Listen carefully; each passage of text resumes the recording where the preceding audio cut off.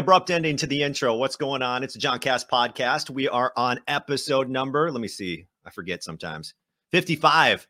Episode number 55. Hey, a big shout out to everyone who attended last night for my fundraising, my live podcast at Me and Julio. I had Dana Redke out there of the Wisconsin volleyball team, and we raised over $1,200 for Journey Mental Health Center of Madison. May is Mental Health Awareness Month.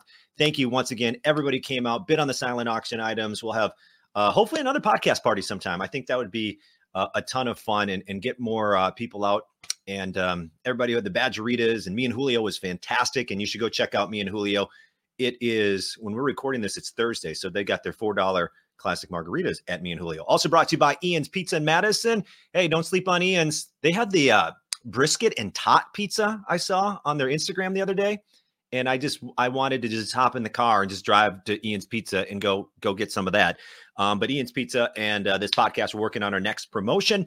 And also johncastpodcast.com. If you want any of my Wisconsin sports themed t-shirts, you can just go there and go pick one up. But I'm pretty excited about today's podcast because my guest this episode is a former All-American offensive lineman for the University of Wisconsin. He played 11 Hall of Fame seasons with the Cleveland Browns, has an unofficial NFL record with 10,363 consecutive snaps. That doesn't even make sense to me. And currently spends his time as an analyst for the NFL Network. Also, he is part of Mission Barbecue on Madison's East Side. So go check out Mission Barbecue as well. Welcome to the podcast, ladies and gentlemen, Joe Thomas. What's going on, Joe? Not much, man. How are you? I'm so excited to be here today.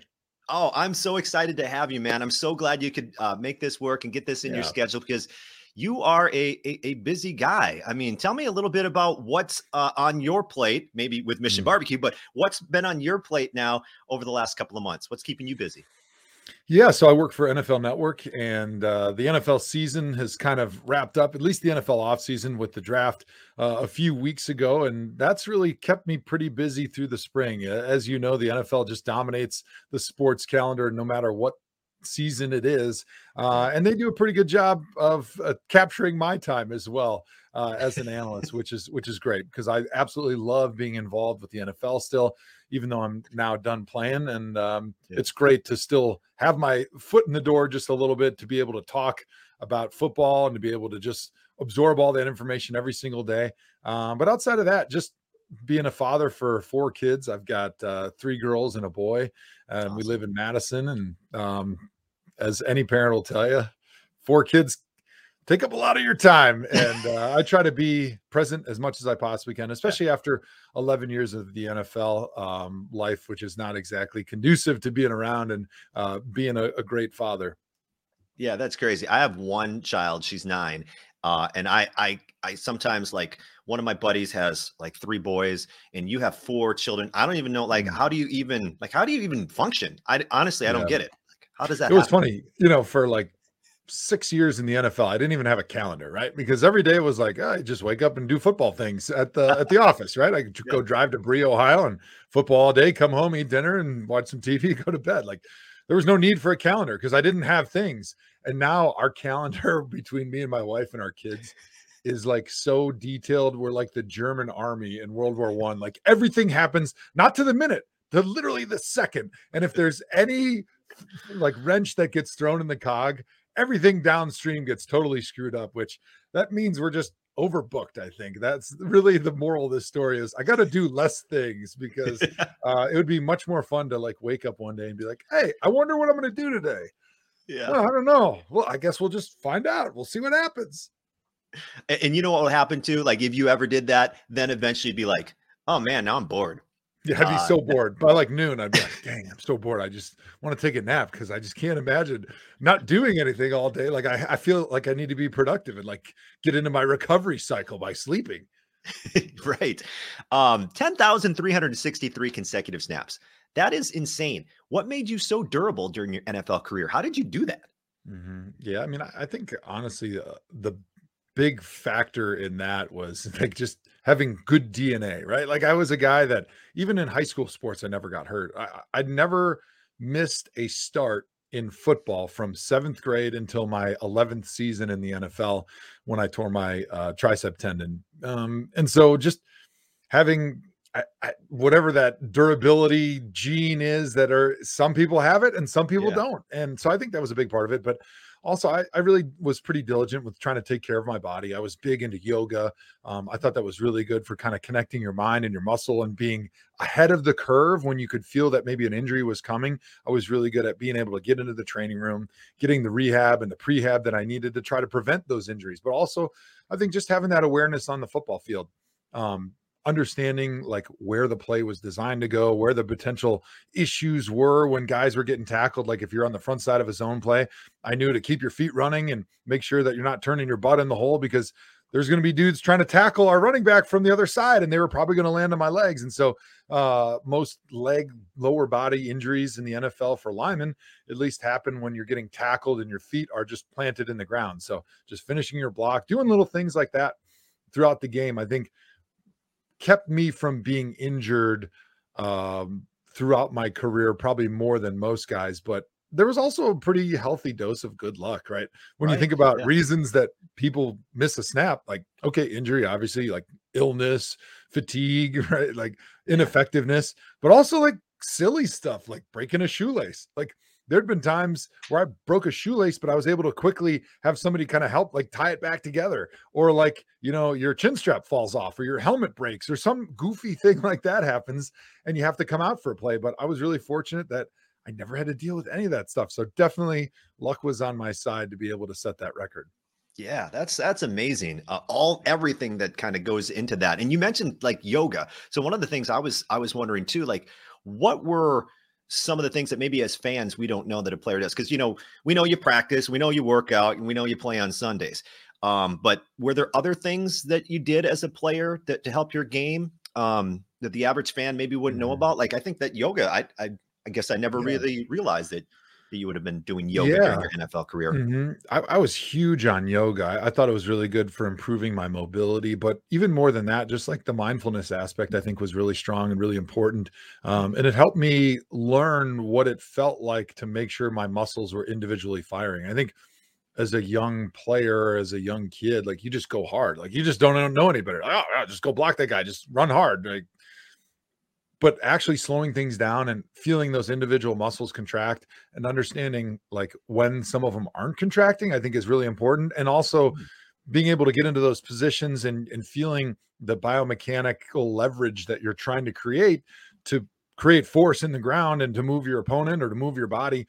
I think it's really powerful to have that mind muscle connection and understand like all the muscles that are trying to be firing at each time to make sure that they're firing effectively. But outside of that, I was kind of a slave to my routine as far as like ice tub every day, hot and cold contrast. I did sauna during the week on Mondays. Usually I did a massage every Friday to try to help my body recover for the weekends. And then I also did a cryogenic chamber after the game. So we had a huge shipping crate that came from Poland. It was actually the first one in North America, and they turned the entire shipping crate into a cryogenic chamber that went down to like minus 120 Celsius. It was really, really cold. And so you go in there for like 3 minutes. Your body thinks that you're dying. So it releases all these hormones to try to save your life.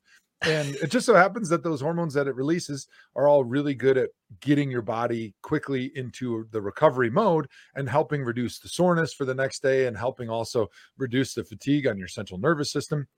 And so I was actually one of a few guys that after our plane would land on Sunday night from wherever our road game was, instead of going home right away, I would actually, in my suit and tie still, I would drive to the facility where the cryogenic chamber was. And I would get my cryotherapy that night right after the game because I felt so much better the next day. And I felt it sped my recovery up by at least 24 to 48 hours. And really, you know, towards the end of my career, that was one of the big things, is because as you get old, like you're pretty sore still Friday and Saturday. And you're almost sore like going into the game, which is not what happened when you were a kid. So any little recovery tricks that you could have were huge in being able to allow you to get ready to play the next Sunday. Yeah, cryotherapy, man. I've never done that. Obviously, I've heard about it and how cold it gets. That's intense, man. I like the way you describe it, though. Your body thinks you're dying, and it releases. It helps you in the long run. But all those things you did—the yoga, the cryotherapy, the sauna—and you're still sore. I mean, Do you ever during that time, did you ever say like, man, if I didn't do this, I don't even know if I could like get out of bed? Oh, absolutely. I mean, it's hard enough getting out of bed even when you do all that stuff Yeah. towards the end of your career. And I'll never forget like the way your body felt going into training camp. And the joke was the first day of training camp was, this is the best you're going to feel for 6 months, because it was true. Like you just get sore and you don't stop being sore and feeling like you just got into a car accident until the season's over. And then it takes a couple weeks and then you start feeling a little bit better. And then you can just sort of imagine going through that once again. But the day that season's over, like you can't even imagine going through that amount of pain on a daily basis for another 6 months. Yeah. All right. So what was your favorite thing about playing in the NFL? What was your favorite aspect of being an NFL pro player? Yeah, I think the thing that brings people back, and the reason you see guys like Tom Brady retire and then unretire, and Brett Favre retire and then unretire, and now maybe Drew Brees doing that, Mm-hmm. is because the feeling that you get on Sunday when you're working together with a bunch of brothers that you spend way more time with them than you do your family during the season. So these are like family, right? And you're working together to achieve a goal that's bigger than yourself. And you're doing it in front of 80,000 screaming fans, either for you or 80,000 people that are heckling you and are against you. And actually, sometimes I kind of enjoyed playing on the road even a little bit more. It gave me more energy because it felt like you were the Spartans or you were the gladiators that were in the stadium and everyone was cheering for you to get eaten by the lions. And it was just you and those other 52 guys that were with you. And it was just such an amazing feeling that you really can't capture that level of emotion in any other walk of life. And I think that's definitely the most exciting, the most fun, and also the thing that you miss the most about playing in the NFL. You did mention Tom Brady there during that answer, and he was in the news recently signing a $375 million 10-year contract with Fox, which is just that's more than some. This is a Major League Baseball contract, basically. That's an enormous amount of money. So is Tom Brady worth $375 million as a broadcaster?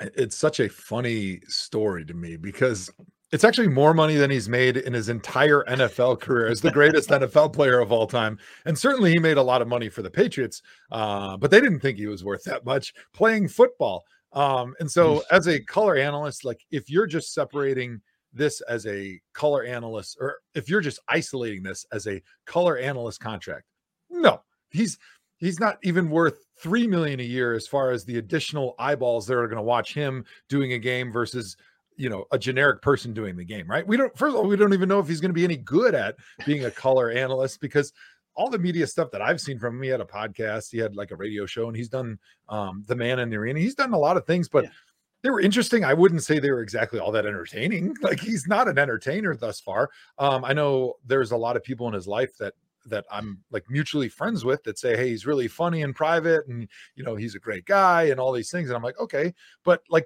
making that transition from great football player and nice guy and funny off the field to being a great entertainer who can captivate an audience in a 20-second window with great stories and great insight and great analysis, that's a big leap. And there's a lot of unknowns. So there's a huge risk, but I call this like he's the man trophy wife for Fox is basically what he's being paid for, because so if you isolate as a color analyst, it's clearly not worth that much money. Like nobody is. Like even Kirk Herbstreit and Troy Aikman and Chris Collinsworth, those are the best guys in the business. They're not even worth half of that. It's Tony Romo will throw them in there.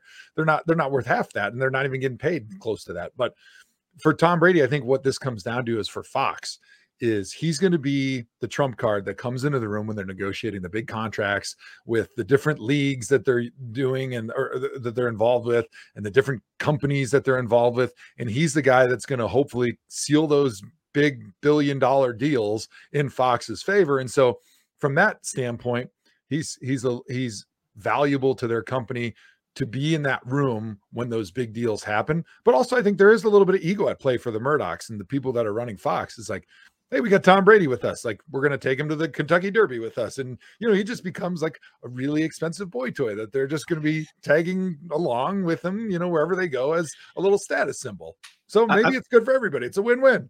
Yeah. And when you said that, and I had a podcast with Kurt Benkert, a Packers quarterback, and he said kind of the same thing. And it got me thinking, because I think as fans, we see that story and we go, like you're saying, 375 for just doing game. It's not just for doing games. It's there's a bigger picture here. And I think that's, once you realize that it's, like you said, the boy toy for Fox, like it makes a lot more sense. Now you also, I was listening to your podcast and you were talking about Tony Romo and, the way Romo predicts everything. We don't know how Brady's going to be as a color analyst. And I thought you said something really interesting. You were talking about, as far as predicting plays, when you've been in the league for so long, I think you gave the example of like a goal line. Like there's only a few different options you could go with. And as a former player, you can identify that pretty quickly. Can you talk a little bit more, explain that and what you meant about like the way Romo and probably yourself, when you're sitting at home or working for the NFL Network, watching a game, can kind of see that develop because you have that background as a player?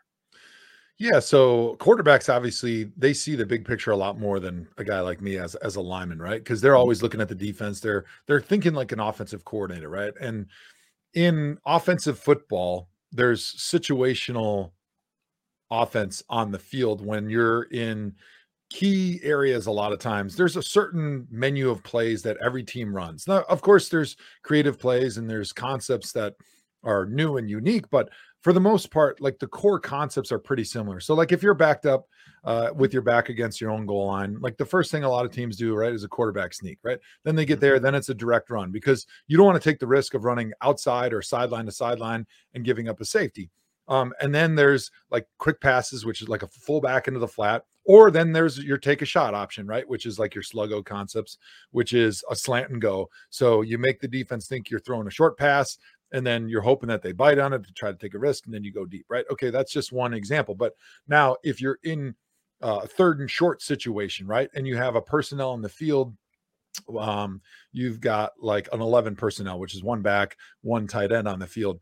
And one of the favorite plays by everybody is sprint right option is what it's called. Basically, it's an option route and you're trying to get man coverage. And so you'll send somebody in motion and then you've got your option route. And then you've got another route that's going up the field that's trying to rub for him. And it's just an easy, like 2-yard pass. Your offensive line is running to the right. Your quarterback's running to the right. So they're all moving in the same direction.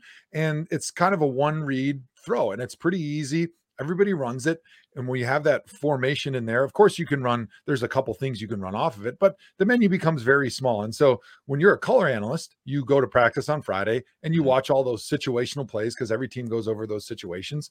And so you have a pretty good idea when you're watching a practice on Friday and with your knowledge of all those situations going into the game, that when you see that personnel grouping on the field and you see that formation that you just saw on Friday, you kind of know what play they're going to be running. And that's why a guy like Tom Brady, who's going to be sitting in those Friday meetings and watching those Friday practices, sometimes make the other coaches a little bit nervous, right? Because now he has information, he has the answers to the test going in on Sunday. And if a team, let's say, is playing the Patriots or the Tampa Bay Buccaneers or some team that Brady has a lot of relationships with, they're going to be a little bit guarded with some of that information because they're nervous that he can now use that information to go and tell the other team's coach if he wanted to.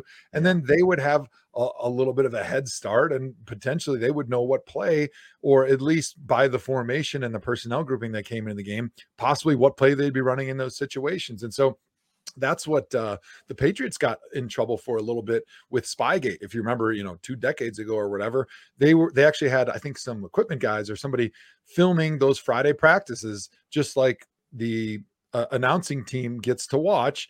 And then they were able to see a bunch of their play concepts. They were able to see their first 15 plays of the game that everybody walks through on that Friday and that Saturday practice. And so that information, well, it's very valuable. It also provides a lot of value to the announcing team because then they're able to see a lot of what that team is going to try to run and focus on that weekend. Interesting. You being a former Cleveland Browns player, you suggested a trade recently on Twitter. You said Baker Mayfield for Jordan Love, but if both sides were willing, why did that make sense to you? And does it make sense in real life? Yeah, one thing I like to do on Twitter is just throw a bunch of stuff against the wall because certainly, like, even sometimes if you're joking, people always lose the humor aspect on Twitter. And you get some people that like to, jump in there and make good laughs about it. And some people like, oh, you're the biggest idiot in the world. But I was actually just spitballing in that situation because the Browns are really struggling to find a trade partner for Baker Mayfield, and the bridge between him and the Browns has been burned almost beyond repair at this point. And the Browns, potentially, depending on how long Deshaun Watson's suspension is, they need a quarterback. And obviously Baker's a good enough quarterback. He'd probably be the best next option on that roster to play quarterback for the Browns, but they can't get him to play because he hates them. And let's say they don't really love him very much. So my thought was, hey, the Packers, if you could somehow figure out the contract, the Packers would love to have Baker because he'd be an upgrade over Jordan as their backup. And hey, maybe down the line, you like what you see and you could sign him to a long-term contract when Aaron's gone and he could take over, best case scenario. And for the Browns, Baker won't play for him. So clearly you have to get rid of him. And so why not bring Jordan Love in? You could somehow find a way to make it work. And if he becomes a good backup for him, hey, great. He becomes a great option to play a few games because he might be a better option than Jacoby Brissett or anybody else that they have on the roster. So it's one of those things where it doesn't seem like either side like the quarterback as a backup that they currently have. And if you just did a swap, both teams would be better off. But obviously the contract situation is a big problem because Baker's owed $18.8 million. So they would have to figure that out if they ever wanted to do something like that. And I don't think the GMs have seriously talked about that. But no. But okay, so Deshaun Watson, obviously, whenever he gets into Cleveland, is able to play. Is he the right choice for the Browns? How did you view that decision?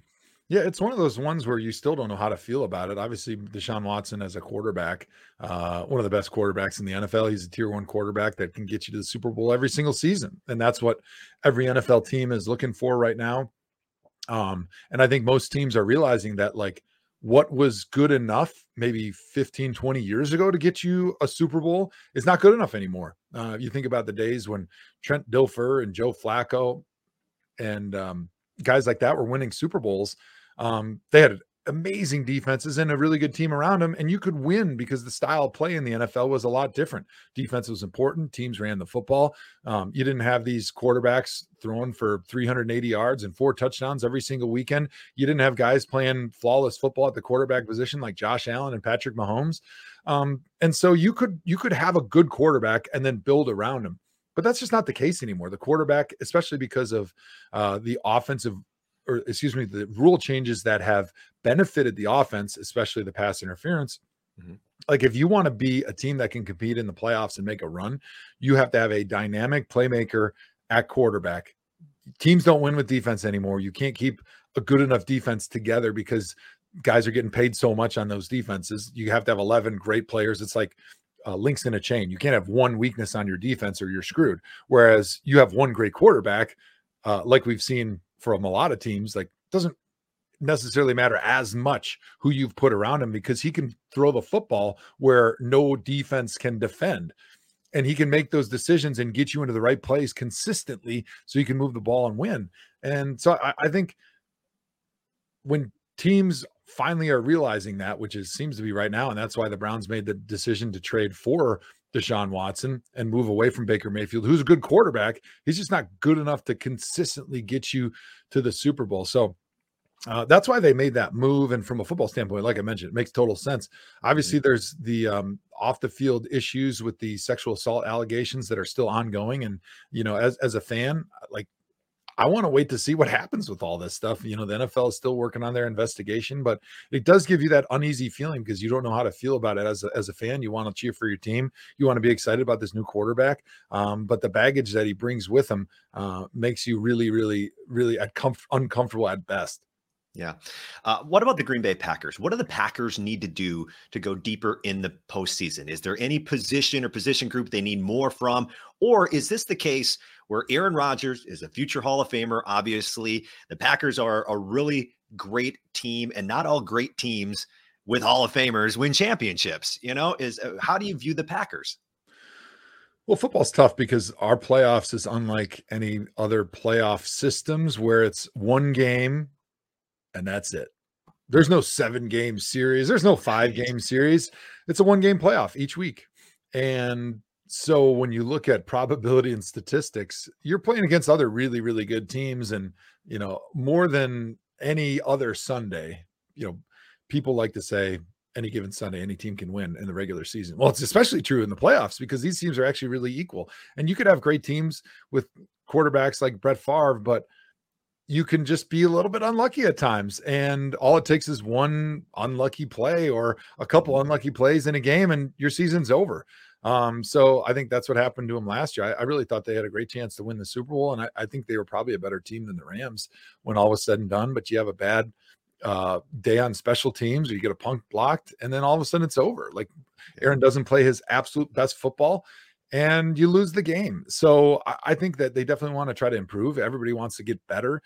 And I think losing Davante Adams hurt them. They were able to replace him in the draft. I like what they did in the second round where Brian Gutekunst moved up and drafted a good receiver. But I think they're going into the season saying, hey, we need to improve our defense. They were good defense, but they spent a lot of resources on defense this offseason. And they're hoping that, the ball just bounces in their direction in the playoffs. And, I wouldn't bet against them. When Aaron Rodgers is your quarterback, you've got a chance to win the Super Bowl every single season. Joe, in the background there, you got a great background. You got fish mounted there. You got some turf there. And I see the Wisconsin W, which gets me thinking about your time as a Badger. What is the greatest piece of advice you've ever, there it is. Yep. What's the greatest, if you're watching on Spotify or on YouTube or whatever, you'll be able to see what we're talking about. But what's the greatest piece of advice Barry Alvarez ever gave you?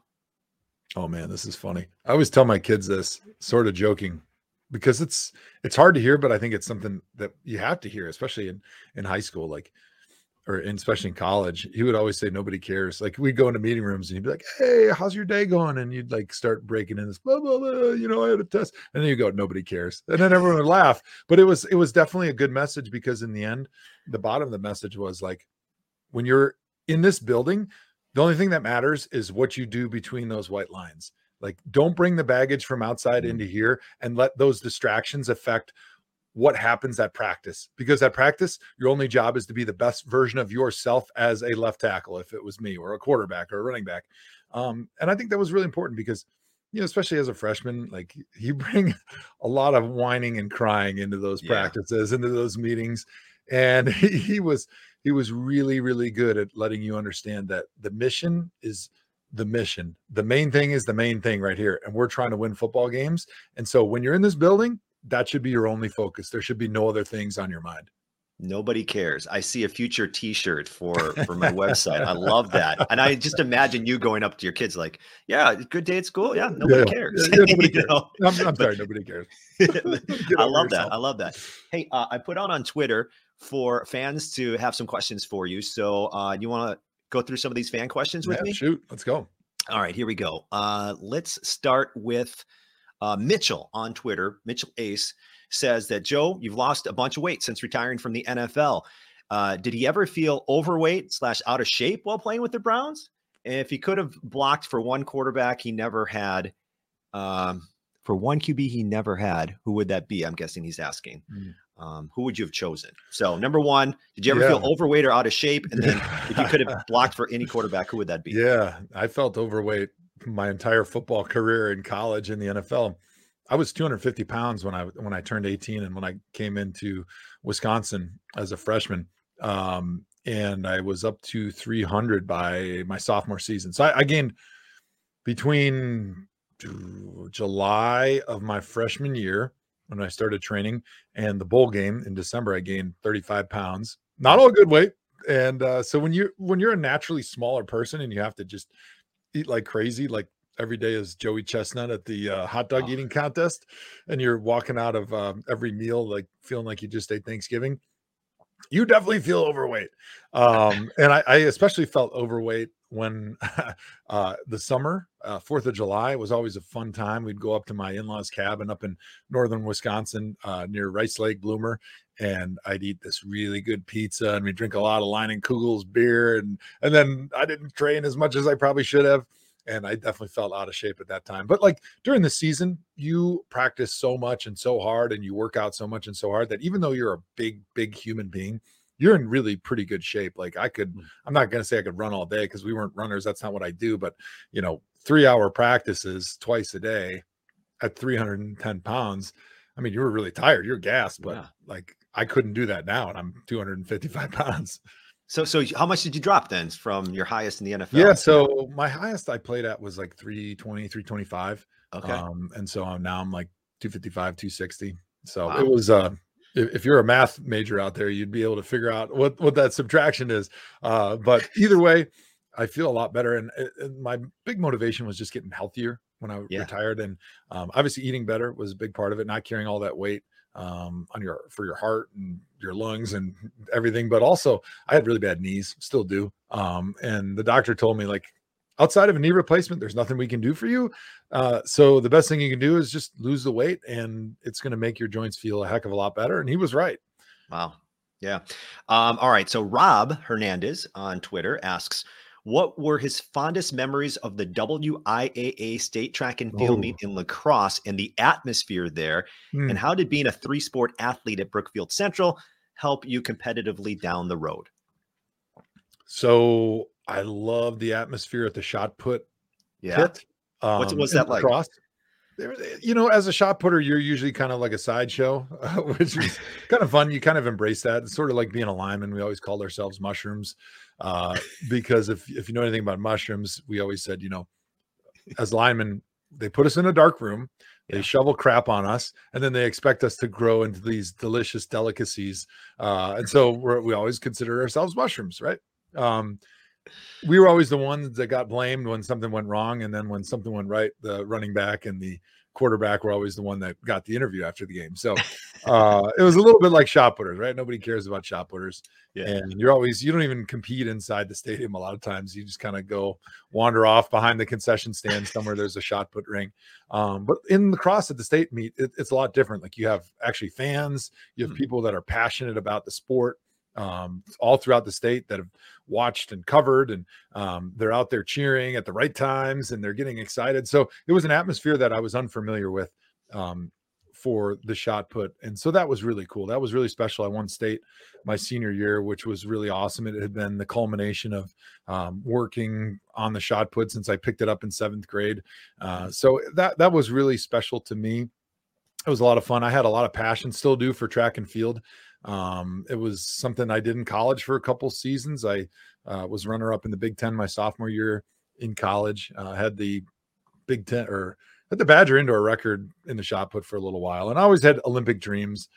Those were dashed by NFL injuries, but maybe someday I'll pick it back up. Maybe the discus, and throw in some masters meets, because I love track. It was always fun to me, and it just kind of boils athletic competition down to the most simple of feats, like who's faster, who can throw farther.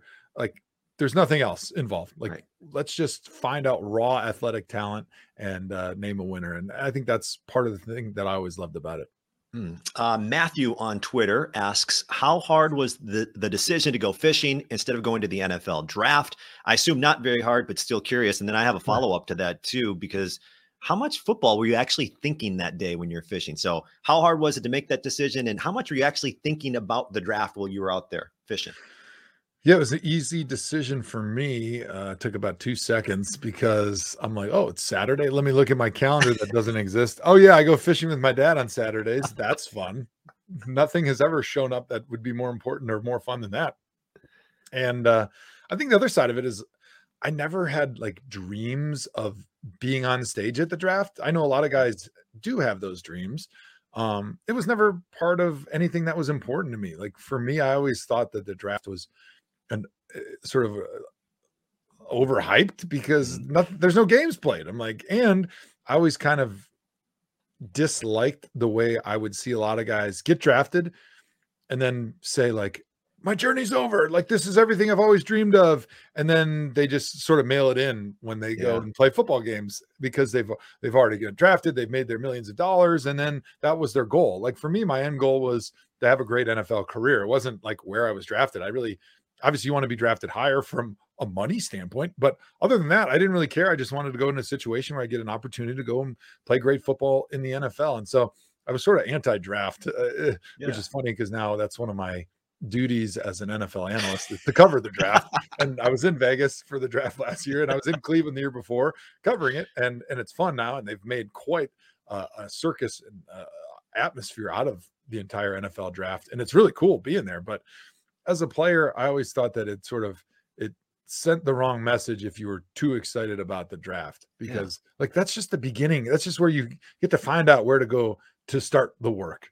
Right. And I also disliked all the players who would say like, how was the draft prep? And their answer was, oh, I've never worked harder in my life. Like I've never been so committed. Like I cut out alcohol and I'm eating clean. Yeah. And I'm like, well, why didn't you do that when you were playing football and you guys are trying to win Big Ten championships? Like that wasn't important enough for you to be disciplined and like treat your body the right way. But when money was on the line, all of a sudden, now it's important. Now I'm going to really work hard. And before I just wasn't working all that hard because my teammates just aren't important to me. So I think just everything around it was not as important as going fishing with my dad.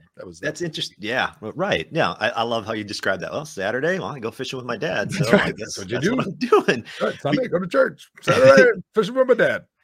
You've been kind of outspoken too about the process of getting up to the NFL Combine as well. Why is that? Is that overrated in your opinion, or how do you feel about the process of just, season's done and that's all you do? You train for like these specific events and then you get drafted. Yeah, I think that the specific events, they have their place in evaluating talent, but sometimes I think because the college season ends and then you've got this 3-4 months before the draft, there's no extra film that's getting put out there. And so because of recency bias, a lot of teams and certainly a lot of fans, especially, they put too much weight into the numbers that you put up at the combine or at your pro day. When what should matter is the film that you put out there for the last 3 or 4 years at whatever college you were at, because that's football. Like that is what's important, is how you are as a football player, not necessarily how you run in the 40 or how long your arms are or how big your hands are. And I think that stuff gets overblown. And I know that a lot of teams try their best to not be so biased by those numbers and the recency bias, but you see it every year. You saw it this year. God bless Trent Baalke, who's the GM of the Jacksonville Jaguars, but he drafted, I think it's Trayvon Walker. I can't remember. I haven't brushed up on my draft stuff yet. That's all right. The Jaguars' first pick overall this past year was basically a project defensive end because he was a big guy. He was super fast and athletic. But when you turn on the tape, he didn't stand out versus anybody else. And then meanwhile, you got this guy, Aiden Hutchinson, who was drafted by the Detroit Lions, number 2 overall, who should have gone number 1, in my opinion, was a fantastic football player. And he had great numbers as well at the combine and at his pro day. But it wasn't something that jumped off the page like Trayvon Walker's did. And so Trayvon should have been kind of like a mid-first round pick, a little bit of a project, not really a pass rusher, doesn't have a lot of pass rush moves, didn't get a lot of sacks, not a lot of production. He went number 1 overall because he performed really well at the combine. And so I think, he might turn out to be a great player, but there's a lot more risk when you're trying to project a guy that puts up good numbers in shorts and a t-shirt versus a guy who puts up good numbers when he's wearing shoulder pads and a helmet. Yeah. All right. Couple final questions for you, Joe. And once again, I do appreciate the time here today. So this is from Chuck on Twitter. He says, well, going to Madison, what was your favorite bar to go to? Ooh, there's a lot of them. Wanda's was one I went to a lot. In the summer, I want to say there was like 50-cent beer and like dollar burgers and like you could get half price apps or something like that. And Tuesday was all you can eat bacon. Yeah. I mean, there was always a good special there. The KK was obviously always a big hangout for us, especially after games. And then State Street Brats. Those are probably my 3 favorite that I went to the most. Yeah. Having a beer out on the terrace is a pretty dang thing when it's sunny for like the first time in months. Yes. Are we considering that a bar? Because I don't know. I don't love think so. I mean, everyone loves the terrace. And that's the cool thing about the terrace is you'll see 21-year-old college kids and you'll see like 81-year-old grandparents and they love it just as much. And you'll see like little kids playing by the water. Yeah. Like it's awesome. Kind of yeah, I like that too. But now what's your favorite? Oh, this is my question. What is your favorite item on the menu at Mission Barbecue on the east side of Madison? Yeah. The best item, in my opinion, is the moist brisket. If you're a brisket fan, they do it better than anybody else, probably in the entire country. And I've eaten at all the best barbecue places in the country. That's the best thing about traveling with the NFL and now with NFL Network is you go to these great cities that have really good food. And it's really hard to not turn back into the 300-pound offensive lineman, Joe Thomas, when I'm eating the way I do during the season. But our moist brisket is tops in the world. They smoke it over red oak.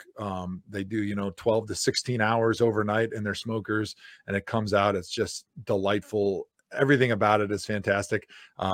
The KC sauce that you can put on it, which is my favorite. It's got a little bit of heat to it. So just a little bit of sauce with that brisket's awesome. Otherwise, you can just eat it without any sauce. It's fantastic. A little side of cold slaw is unbelievable. Their beans, their green beans are really good. They put little bacon bits in them, but also their regular baked beans come with brisket, like the fatty brisket that's been smoked that they put in there. So a lot of good sides of that brisket. There's nothing better than some brisket, and it just melts in your mouth, and you're like, just give me more. I can't get enough of it. That's the problem. I go until I get sick, and then I walk out of there feeling like I died. Oh, that's awesome. Joe, thank you so much for your time. If you just hold on a little bit, I'll wrap up this podcast. But thank you so much for your time talking some football, talking some barbecue, all of it. The Barry Alvarez stuff was awesome. Thank you so much. Thanks for having me on, John. All right, there you go. That is Joe Thomas. What an awesome podcast with Joe.